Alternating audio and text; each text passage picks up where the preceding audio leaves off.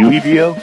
They are the Sons of the American Revolution, and they have their President's 5K coming up. Race Director Walt Schroeder joining me now on the live line. Hi, Walt. Hi, Fawn. It's good to be with you. Happy Monday morning. Yeah, you too. And, you know, winter's still glaring its ugly head, as it usually does in January, but your race is coming up when? It is February the 17th. And now, that's not President's Day. President's Day is actually the Monday. That's the 19th. The race is on the Saturday before President's Day. Okay. Saturday, February 17th, starting at 9 o'clock a.m. Okay. Still calling it the President's Day 5K, though, because that's kind of what it's wrapped around, right? That's what it's wrapped around. All right. People will get a shirt. The shirt will have the 15th president depicted on the front of the shirt. Okay. How many years have you been doing this? This is 23 years coming up. So how come the 23rd president isn't on there? Well, give us time, Fawn. Give us time. Well, you're behind your numbers, man. We're I'm just trying to help, yeah. But when we first started, we didn't go by that. We had George Washington's picture a while and a couple of different type of things. And finally we decided, why don't we just put every president starting with Washington and going up. So I think that, it gives, it's kind of a different thing. Yeah. People, most running shirts have something else on them, but you get a president on this. James Buchanan, the only bachelor president, sometimes referred to as Old Buck. He's the only smart one. Just saying. Okay, I won't get involved with that. Okay, well, I said it, not you.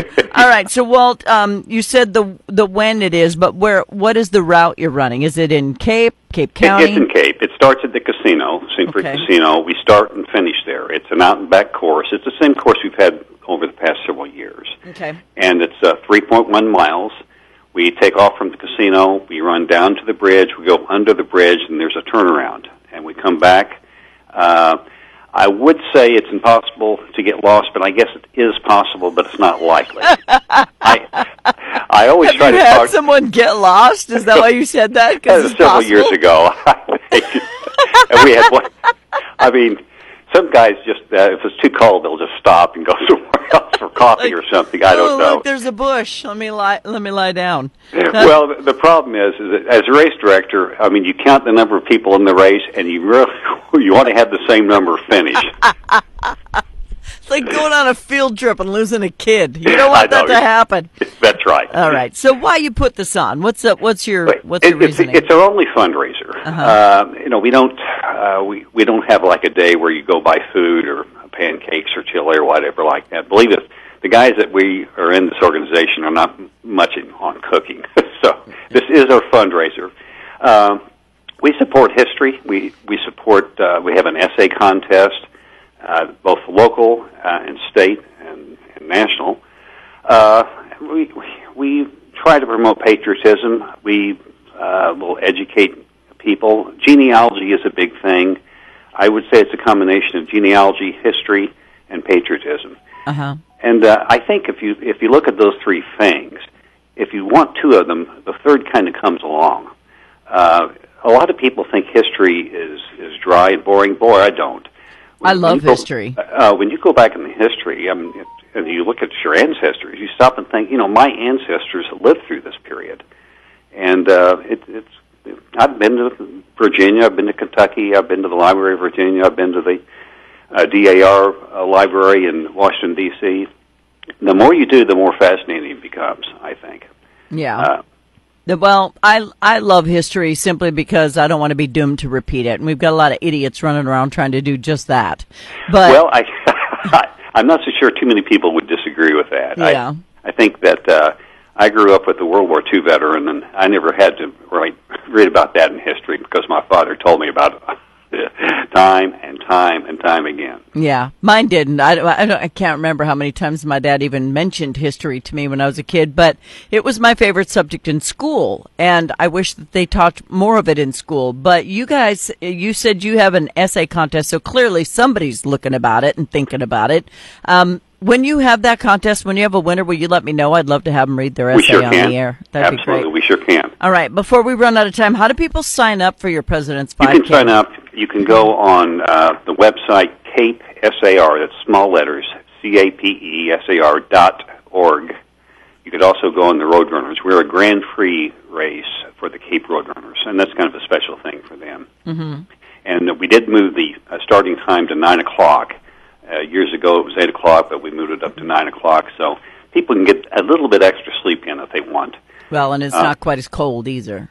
Well, let's hope not. Yeah. People who run in Cape are seasonal type runners. I mean, we have 4 seasons here. We have spring and summer and fall, and we have winter. And if people are going to have a big race coming up in spring, you have to be outside running with this kind of weather. Yeah. So we look for a good time. We hope everybody supports us. If you don't want to run, you can always send it a donation check. Yeah, do that instead, because running in the winter is I don't know how y'all do it. My lungs would jump out of my body in protest. They would. I think that people who run actually get used to the cold weather, and your body starts warming up pretty quickly if you're running. Now, it's not a good time to be a spectator. Yeah. But if you're a participator, your body pretty much generates more heat than what you realize. A true story, Walt. I saw a guy running yesterday. I was like, oh, yeah. Ooh, sure. You are a special little feller. Yeah, he was running, had shorts on and everything. I was like, OMG. But yeah, so this is their biggest fundraiser. What do you do with the money then? Well, like I said, we sponsor the essay contest. We give a donation for that, or $250 for first place. Dang, I'm not sure. $125 for second place, $75 for third place, and then they go on to the state. And the state, I think, gives the state gives $500. And if they win the state, they go to the national, and that pays $5,000. So I think that the main thing it does, it gets young kids to start looking at the history and researching it and studying it, because so many people, they study for the test and that's it, but they don't really think about what they're studying. Right.